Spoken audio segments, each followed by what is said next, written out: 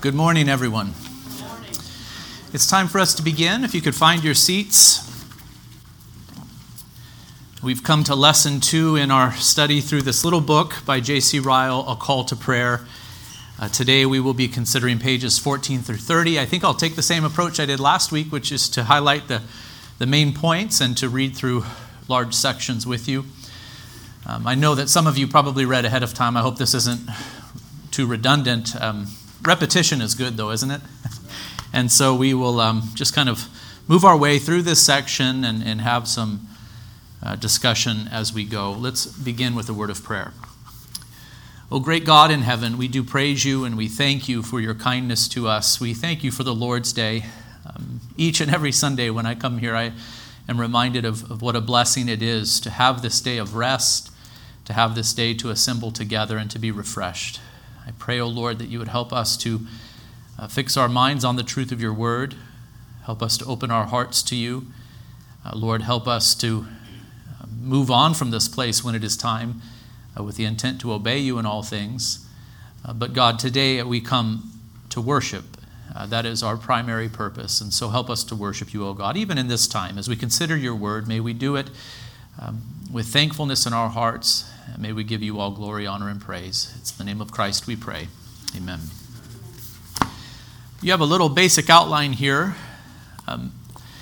The major theme of this first section of Ryle's book can be described by the question, do you pray? Here, Ryle is asking us over and over again, do you pray? And then there are a number of subpoints, 7 in total. Last week we looked at the question, or at least the statement, I ask whether you pray because prayer is absolutely needful to a man's salvation. The point made there by Ryle was that you can't really be a Christian without calling out to God. That really does begin the Christian life when we call out to God in prayer and confess our sins to him and ask him to forgive us of our sins. Of course, that profession of faith is properly expressed in public through the waters of baptism, and it will result in joining oneself to the church, etc. But at the very beginning, when God gives us the gift of faith, what do we do except call out to the Lord? We call upon the name of the Lord and ask him to forgive us and to save us and to lead us and guide us from that day forward as our Lord. The second question posed by Ryle is, I ask again whether you pray because a habit of prayer is one of the surest marks of a true Christian. So Christians will pray. We do not naturally pray because of our sin. We might pray in times of crisis. We might call out to the Lord, yes, but those who are dead in their sins do not commune with God in prayer. But those who've been made alive by the Word and Spirit, who have God as Father, they're going to have this impulse to cry out to him. Abba, Father, is our cry. And so this is one of the surest marks of a true Christian, Ryle says. And then thirdly, we considered this question, I ask whether you pray because there is no duty in religion so neglected as private prayer. Ryle was writing quite a long time ago, but this was his observation that there are many who are religious in an external way. They might be very much devoted to attend public worship. He talked about how there were many churches and they all seemed to be full. I don't even think that's true in our day and age, sadly. But in his day it was true. But he was concerned that it was a mere external form of religion and not a heart form of religion characterized by private prayer. And so we move on now in this section, and there are 4 more questions. I ask whether you pray because, etc., etc. And so we'll consider each one of those together now. On page 14, we read, I ask whether you pray because prayer is an act in religion to which there is great encouragement. And when I first read that, I didn't quite understand. It became clear what he meant as I read on, though. He is not saying that there is encouragement in prayer. There is encouragement in prayer, though. Of course, that is true. But here Ryle is saying that there is a lot of encouragement found in the Scriptures. There are good reasons given to pray. I think that is the point that he makes here. On page 15, the very top, we read, there is everything on God's part to make prayer easy if men will only attempt it. All things are ready on his side. Every objection is anticipated. Every difficulty is provided for. The crooked places are made straight, and the rough places are made smooth. There is no excuse left for the prayerless man. God has removed every obstacle and has made the way for us to come to him in prayer. I continue to quote Ryle. There is a way by which any man, however sinful and unworthy, may draw near to God the Father. Jesus Christ has opened that way by the sacrifice he made for us upon the cross. The holiness and justice of God need not frighten sinners and keep them back. Only let them cry to God in the name of Jesus. Only let them plead the atoning blood of Jesus, and they shall find God upon a throne of grace, willing and ready to hear. The name of Jesus is a never-failing passport for our prayers. In that name, a man may draw near to God with boldness and ask with confidence. God has engaged to hear him. Think of this. Is not this encouragement? He says, is not this encouragement? The fact that Christ has opened up the way and we may come to the Father in Jesus' name. You know this. When we pray in Jesus' name, it is not mere tradition. Neither is it a magical incantation. By saying the name Jesus, God, that will make our prayers effective. But when we say, in Jesus' name, amen, traditionally, it means we are coming to the Father through Christ the Son. We are viewing him as our mediator, as the one who has opened up the way to the Father for us. And so we come in his name. We come trusting in his person and in his work. I'll continue to quote Ryle. I'm going to have to decide how much to quote from him in each one of these sections, kind of on a fly. There is an advocate and intercessor always waiting to present the prayers of those who come to God through him. That advocate is Jesus Christ. He mingles our prayers with the incense of his own almighty intercession. So mingled, they go up as a sweet savor before the throne of God. Poor as they are in themselves, they are mighty and powerful in the hand of our high priest and elder brother. I'll stop quoting there for that section. You could read the rest of it on your own. But here Ryle is drawing our attention to the intercessory work of Christ. Do you view Christ in that way as one who intercedes for us? He is the great high priest in the order of Melchizedek, the scriptures tell us. And what is one of the primary roles of a priest under the Old Covenant, except to bring the prayers of the people to God on their behalf, to intercede for them. And that is what Christ does for us. But he does so perfectly. And the writer of the book of Hebrews makes much of that. He's saying that Christ is greater than Aaron and all the priests that descended from him because, for many reasons, one of them being because he has earned an unending life. His priesthood will never come to an end. There is no succession that descends from Christ because he will be our high priest forever and ever. He does not tire. He does not grow weary, but he lives to make intercession for us. The first full paragraph on page 16 draws our attention to the Holy Spirit. There is the Holy Spirit ever ready to help our infirmities in prayer. It is one part of his special office to assist us in our endeavors to speak with God. We need not be cast down in distress by the fear of not knowing what to say. The Spirit will give us words if we seek his aid. The prayers of the Lord's people are the inspiration of the Lord's Spirit, the work of the Holy Ghost who dwells within them as the Spirit of grace and supplication. And so you can see the Trinitarian structure here to this section. We may come before God the Father boldly through faith in Christ the Son, our great high priest, and by the power of the Holy Spirit. We pray to God through the Son and by the power of the Holy Spirit. And so Ryle is correct. There's a lot of encouragement to pray. The way to God has been opened up wide. Every stone, every hindrance has been removed by God through the work of Jesus Christ, our great high priest. I go on now to page 17. There are exceeding great and precious promises to those who pray. What did the Lord Jesus mean when he spoke such words as these? Ask and it shall be given to you. Seek and you shall find. Knock and it shall be opened to you. For everyone that asks receives, and he that seeks finds, and to him that knocks it shall be opened. Matthew 7:7 and 8. And so here Ryle is beginning to recount these promises that are found in God's word that should encourage us to pray, precious and very great promises like the one here found in Matthew chapter 7. He then quotes Matthew 21, verse 22, "All things whatsoever ye shall ask in prayer believing, ye shall receive."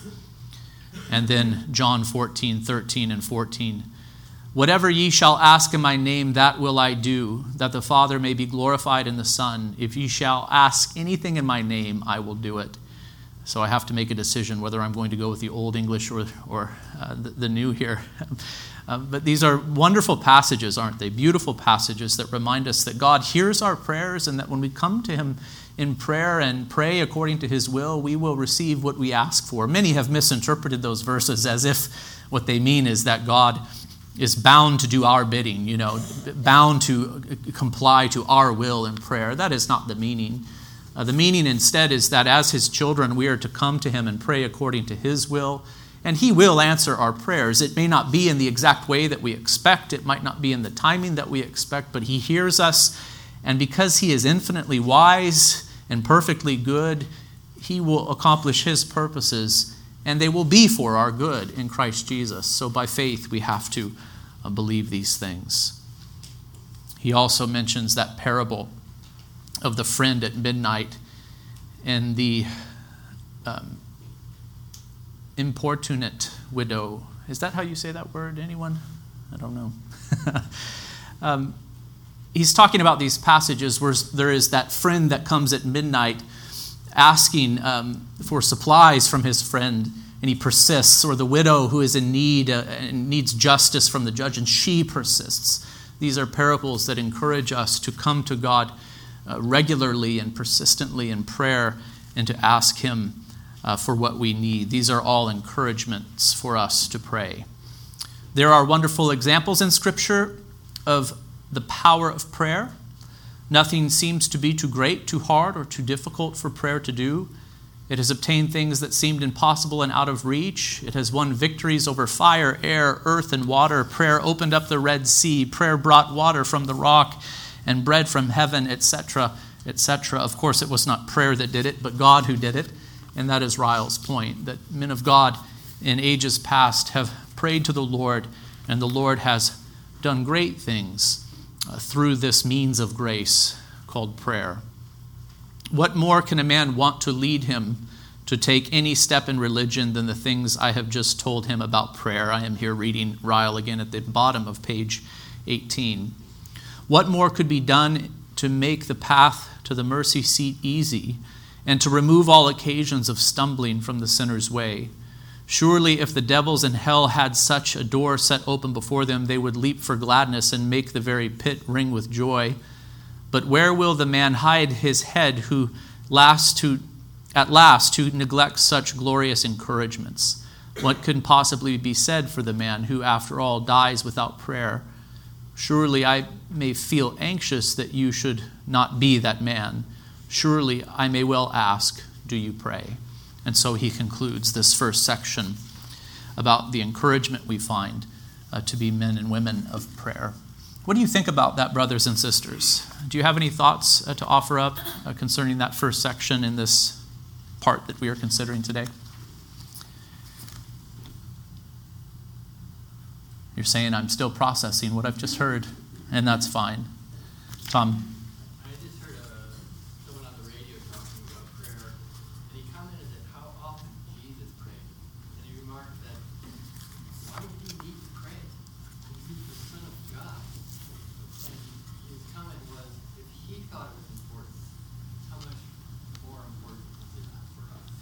Yes. Jesus prayed often, and if he prayed often, then we should especially pray often in his name. I do love to think about the doctrine of Christ. He is the Son of God incarnate, and of course, in Jesus' humanity, he saw the need for prayer. And even though he was sinless, and although he was the person of the eternal Son of God, we see that he needed to commune with the Father and to draw upon God for strength. He needed to draw upon the Spirit of God for strength. It's a wonderful mystery, the doctrine of Christ and the incarnation. But he, as the perfect man, showed us how we are to live, and his life was characterized by constant prayer. Yeah, a very good observation. He would often go away by himself, which is a great encouragement too for me, because you just get closer to God in those instances. Yes, he went away by himself. This whole book is an encouragement to private prayer, isn't it? And I think this is an encouragement that we need, to not be so caught up with the busyness of life and the demands of life that we forget to commune with God. And Christ, yes, went off by himself to pray. And we should follow his example in this as well. So there are lots of encouragements to pray. The way has been opened wide for us. Every hindrance has been removed. In other words, there's really no excuse not to pray. But of course, we don't pray because our flesh gets in the way. We have other things that consume our minds, that consume our time. And so we need to remedy that. Let's move on to the, fifth point in this big section, our second point for today. I ask whether you pray because diligence in prayer is the secret of eminent holiness. So if we wish to be holy before the Lord, we need to pray. That statement is found on page 19. Let me read the beginning of this section. Without controversy, there is a vast difference among true Christians. There is an immense interval between the foremost and the hindermost in the army of God. What Ryle is saying here is that amongst true Christians, there are some who have progressed very far in the faith and in holiness and in maturity. There are others who have not progressed so far, but are immature in the faith and who lack personal holiness. That is true. There is a gradient found within the church and amongst even the true people of God. They are all fighting the same good fight, but how much more valiantly some fight than others. They are all doing the Lord's work, but how much more some do than others. They are all light in the Lord, but how much more brightly some shine than others. They are all running the same race, but how much faster some get on than others. They all love the same Lord and Savior, but how much more some love him than others. I ask any true Christian whether this is not the case. Are not these things so? Ryle goes on the bottom of page 19. There are some of the Lord's people who seem never able to get on from the time of their conversion. They are born again, but they remain babes all their lives. You hear from them the same old experience. You remark in them the same want or lack of spiritual appetite, the same lack of interest in anything beyond their own little circle, which you remarked 10 years ago. They are pilgrims indeed, but pilgrims like the Gibeonites of old. Their bread is always dry and moldy, their shoes always old, and their garments always rent and torn. I say this with sorrow and grief, but I ask any real Christian, is it not true? And so Ryle, as a pastor, is making this observation that within the church there are some who really seem to be excelling in the Lord and flourishing in the Lord, and others who seem to be languishing in the Lord. There are others of the Lord's people who seem to be always advancing. They grow like the grass after rain. They increase like Israel in Egypt. They press on like Gideon, though sometimes faint, yet always pursuing. They are ever adding grace to grace and faith to faith and strength to strength. Every time you meet them, their hearts seem larger and their spiritual stature taller and stronger. Every year they appear to see more and know more and believe more and feel more in their religion. They not only have good works to prove the reality of their faith, but they are zealous of them. They not only do well, but they are unwearied in well-doing. They attempt great things and they do great things. When they fail, they try again. And when they fall, they are soon up again. And all this time they think themselves poor, unprofitable servants and fancy they do nothing at all. These are those who make religion lovely and beautiful in the eyes of all. I'll stop quoting this section here because I think you get Ryle's point. He is calling us to grow in Christ, to mature in Christ, to pursue holiness in Christ Jesus. And of course, the crux of the matter here in this book, Ryle's main point, is that these people will be found to be praying people. I go down now to the middle of page 21 and quote Ryle. Now, how can we account for the difference which I have just described? What is the reason that some believers are so much brighter and holier than others? I believe the difference in 19 cases out of 20, arises from different habits about prayer, about private prayer. I believe that those who are not eminently holy pray little, and those who are eminently holy pray much. And so this is his observation, and I think Ryle is correct. Let me scan the remainder of this section here to see if there is anything else to read to you before asking you what you think about this section.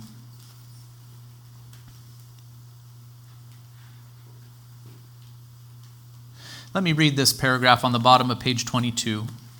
Look through the lives of the brightest and best of God's servants, whether in the Bible or not. See what is written of Moses and David and Daniel and Paul. Mark what is recorded of Luther and Bradford, the reformers. Observe what is related of the private devotions of Whitefield and Cecil and Venn and Bickersteth and McShane. Tell me of one of all the godly fellowship of saints and martyrs who has not had this mark most prominently.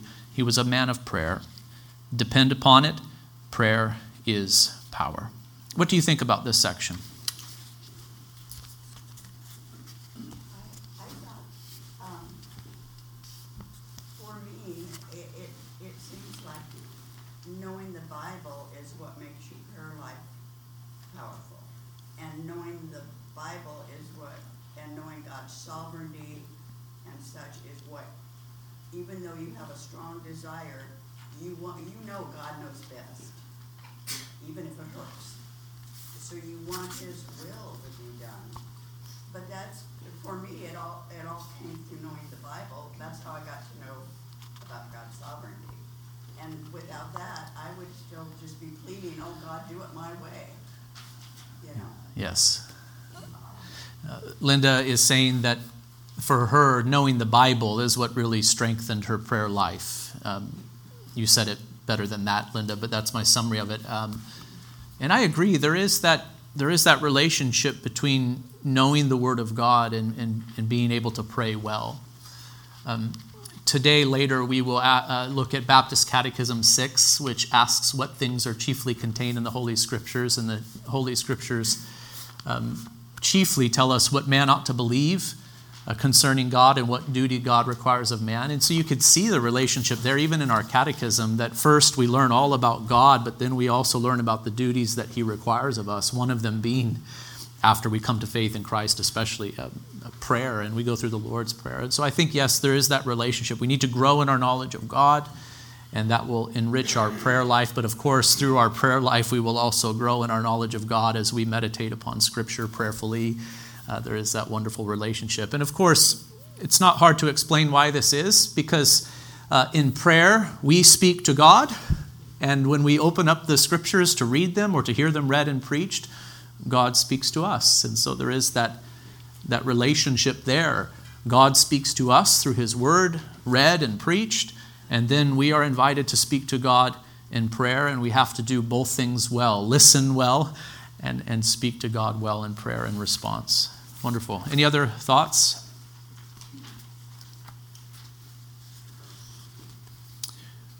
Let us go now to page 23 and read this next section. I ask whether you pray because neglect of prayer is one great cause of backsliding. And so this is kind of a negative observation, but Ryle, as a minister, is noticing that those who backslide, those who either stumble into sin or even fall away from the faith, most likely you will find that they were not people of prayer. They were not communing with God in private prayer. There is such a thing as going back in religion, Ryle says, after making a good profession. Men may run well for a season, like the Galatians, and then turn aside after false teachers.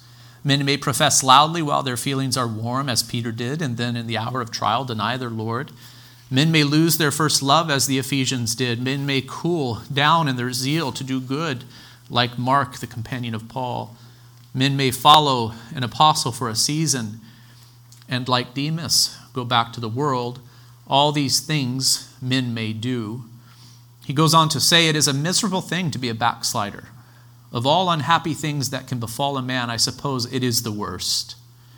And then the next paragraph, Ryle says, "Now what is the cause of most backslidings?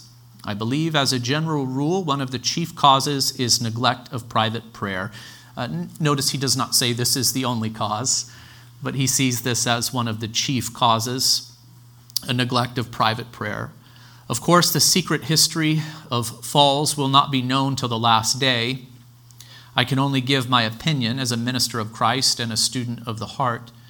That opinion is, I repeat distinctly, that backsliding generally first begins with neglect of private prayer.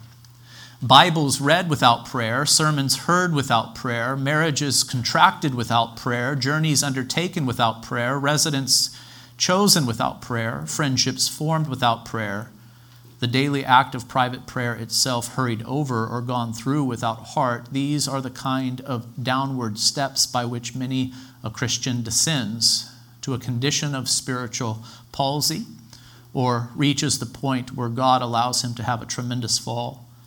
This is the process which forms the lingering Lots, the unstable Samsons, the wife-idolizing Solomons, the inconsistent Asas, the pliable Jehoshaphat's, the over-careful Marthas, of whom so many are to be found in the church of Christ.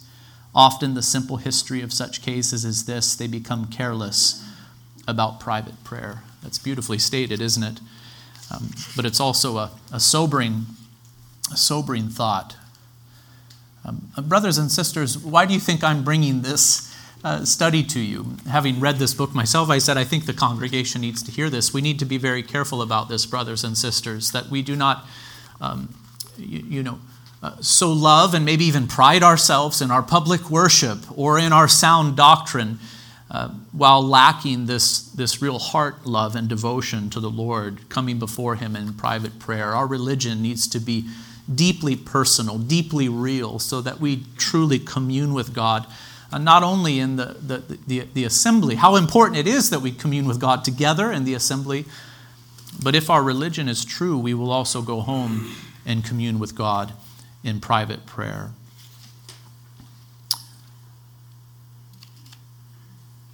Let me read the concluding paragraph of this section.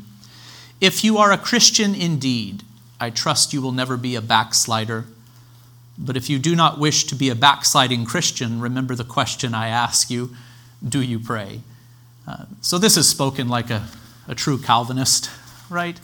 We do have this doctrine of the perseverance of the saints or the preservation of the saints. A true Christian, will they ever fall away, truly? No.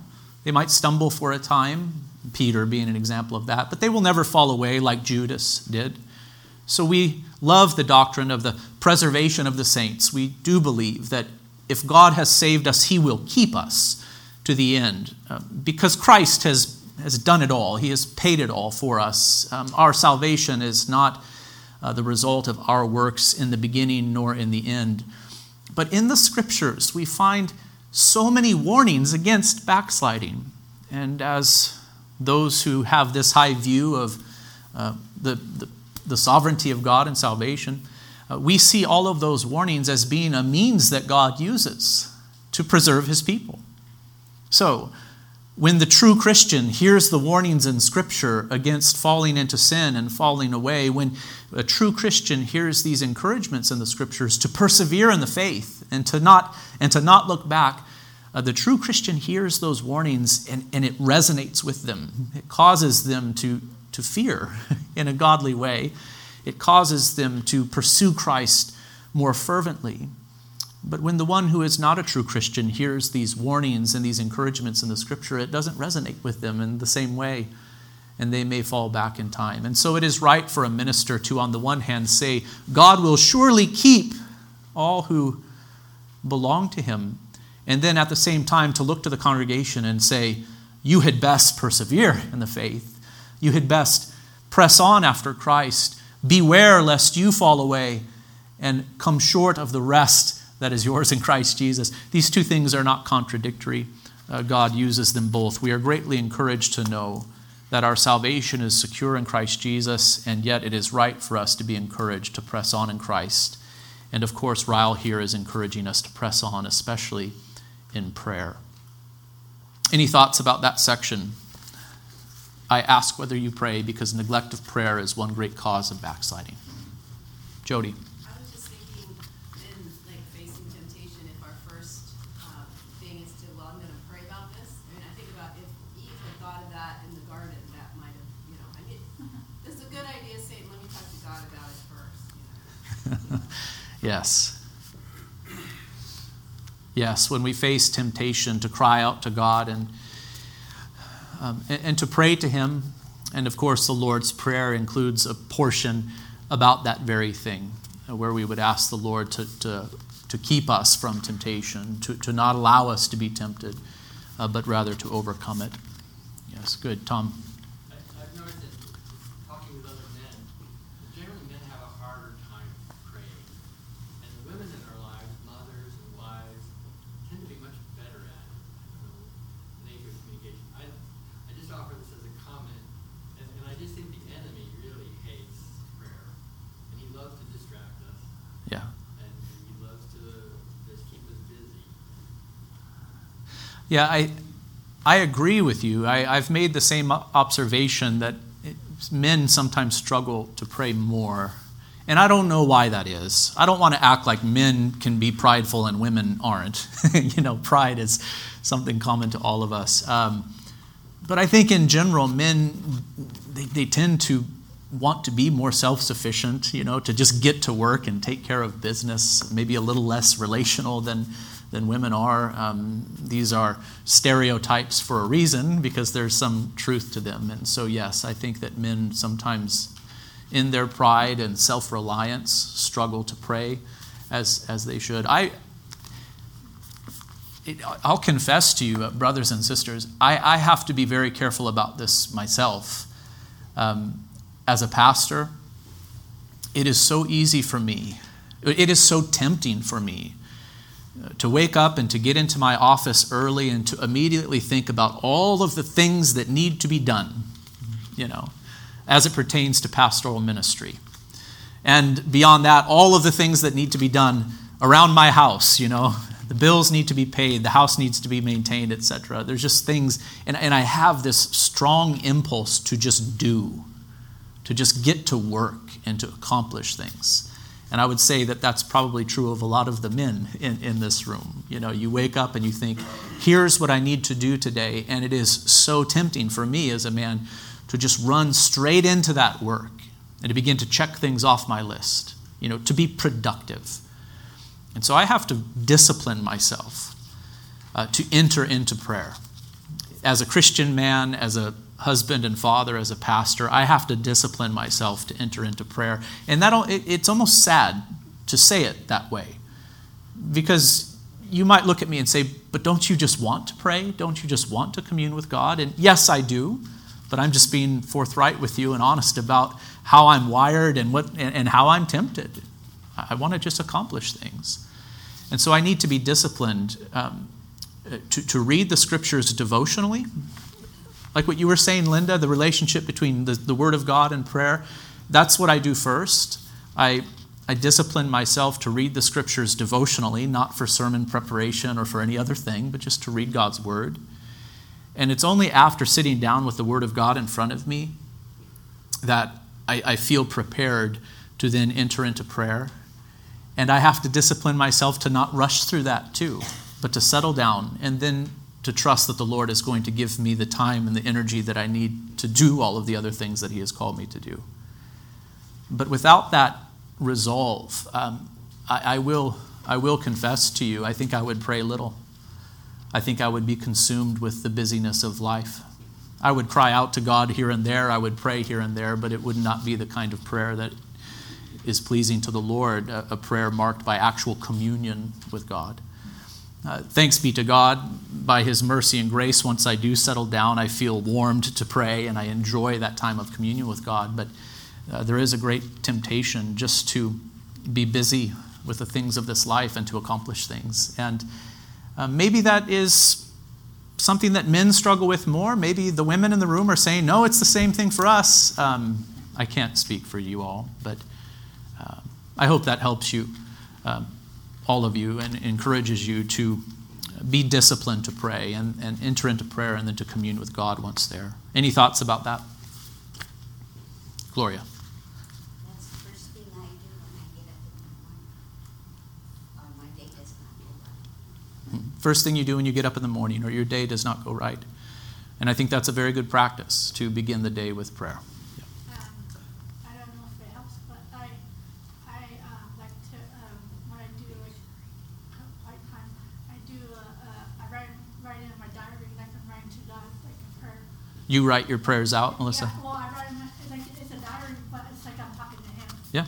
Yeah. I do the same thing Oh, okay. because it helps my busy mind focus. Yeah. And I also have a piece of paper beside me so that if some task intrudes, I can just jot it down and return to focus. That's how distracted my mind can be, with the things that need to be done. And so writing things out in both of those ways helps me a great deal. Any other thoughts? Becky? This is a kind of a different subject, and I don't know if it's addressed later on, but how, do you keep praying for the same thing over and over and over again, forever and ever until you feel it's answered, or there's an answer, or is there, you pray once and that's enough? Okay, do you keep praying for the same thing over and over again, even if there's no answer, or do you pray for it once and that's enough? I guess I would want to follow up with you a little bit, maybe privately, and ask, well, what is that thing that you were praying for so that I could answer more directly? But I would say in general, the answer is we are permitted to pray to God over and over again about the concerns of our hearts. I think it is very good for us to say, nevertheless, not my will, but your will be done, to be sure that we are surrendering ourselves to him ultimately.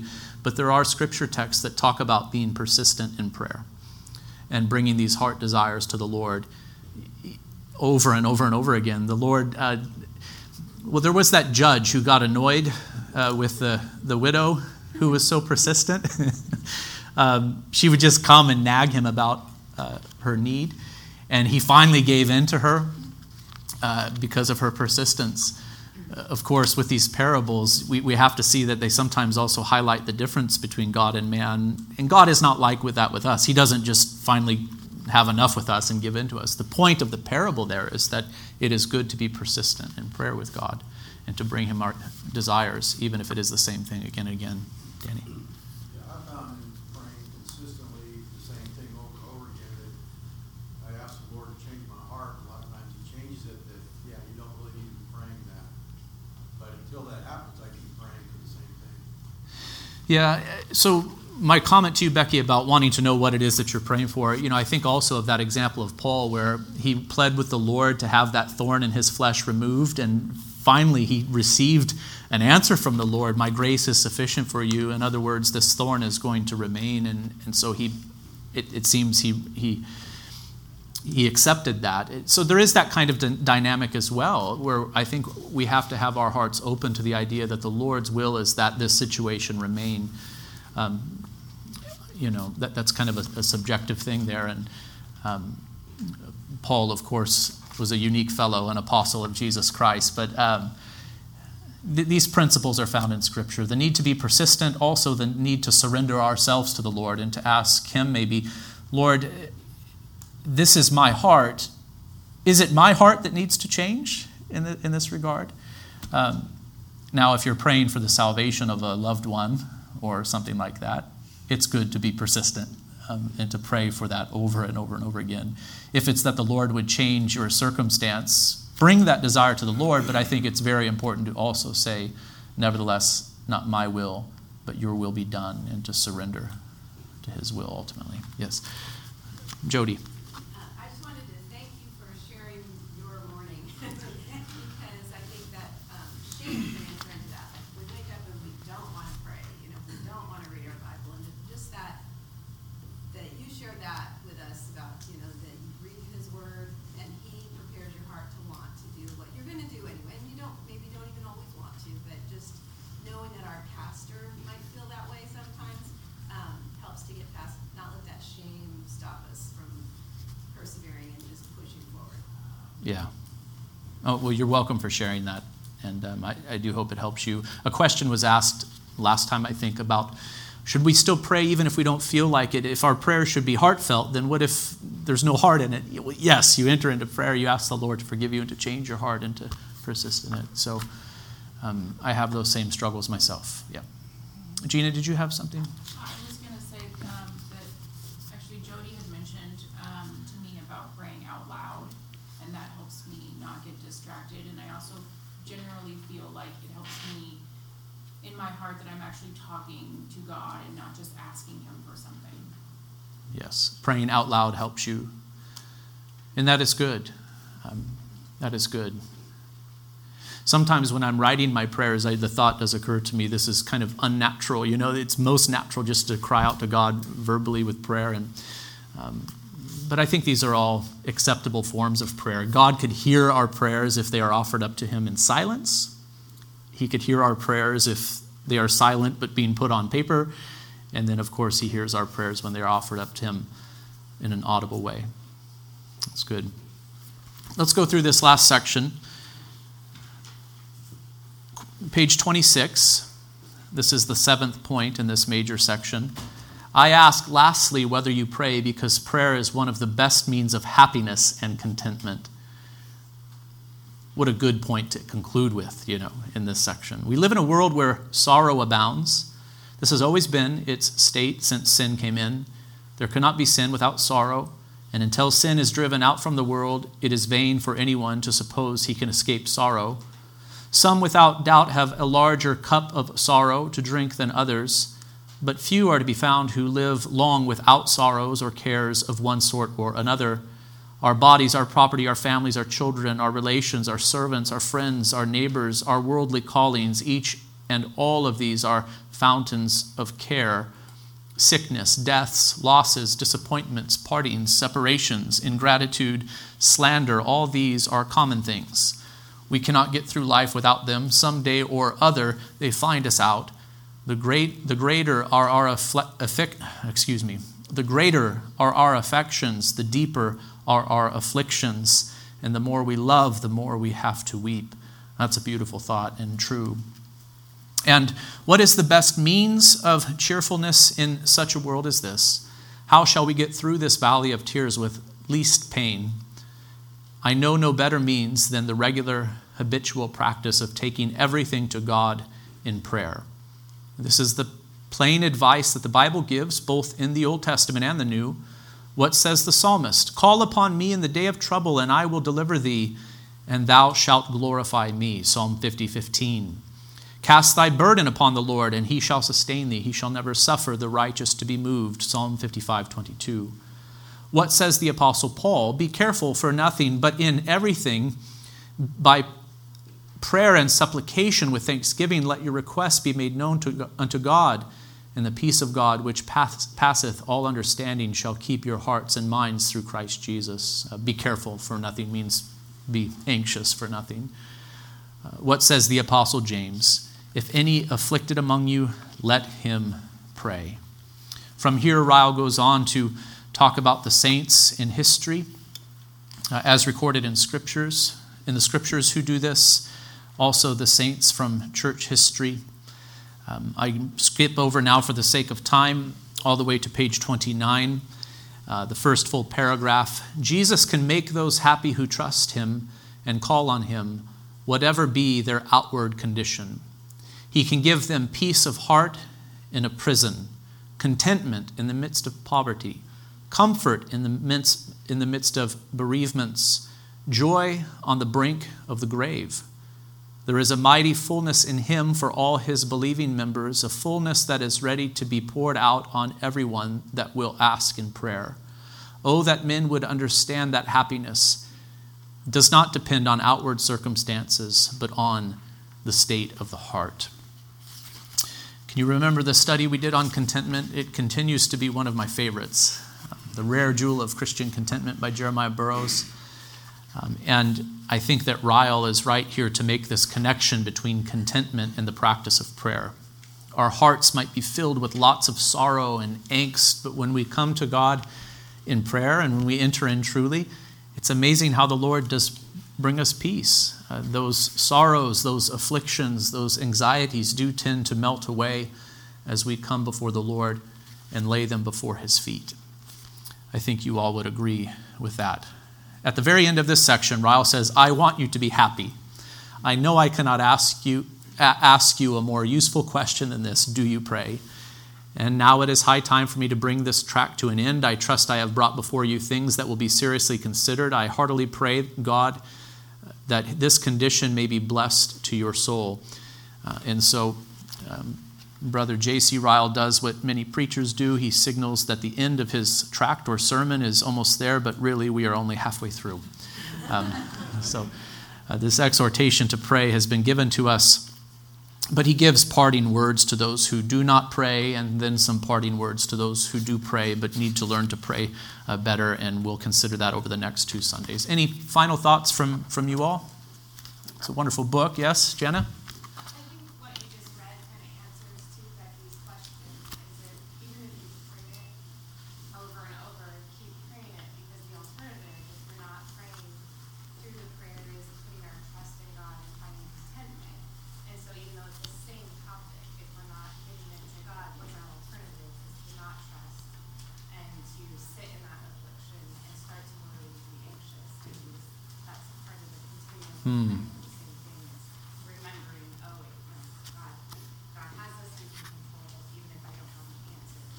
I don't know. Yeah, that's good. So it's not so much, Lord, I'm going to say it again because I'm wanting to force you to do what I think you should do, as much as it is, Lord, I'm going to say it again because this is a true desire of my heart, and I wish to lay it before your feet and walk away from the throne of grace at peace. I think that's a good observation. Our catechism asks the question, what is prayer? And the first line is, prayer is an offering up of our desires unto God. So just think about that. In prayer, we are invited to come to God and to offer up our desires to him. More is said, but I think that is a wonderful thing to emphasize. We are invited to come boldly before the throne of grace through faith in Jesus Christ, our great high priest. We're out of time. Tom, go ahead. Yep. I think you ought to plug the prayer guide. Oh, yeah. I meant to do that. Yeah, we've begun to send out that prayer guide again. It's a massive document with really helpful little hyperlinks in it, like a table of contents. You could use the thing however you'd like. There's a section, current prayer needs, recently answered prayer needs, recently answered prayers, rather. And then there are some other things in there that I think would be really helpful to you. The prayer reports from our local association churches. There's a missions prayer guide. If you click on links, it'll take you to it. There's now a list of civil servants, all the way from national to local. So we are commanded to pray for those who serve in the civil realm. We should do that. At the very end, there's just a membership roster. And that thing is precious to me, that membership roster.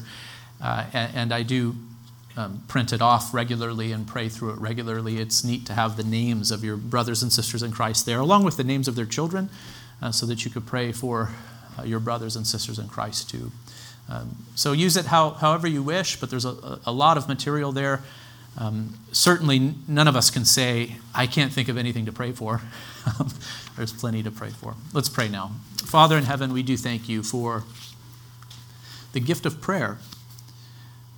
We thank you for Christ, our salvation in him, but Lord, may we never forget that Christ came to reconcile sinners to you, O God.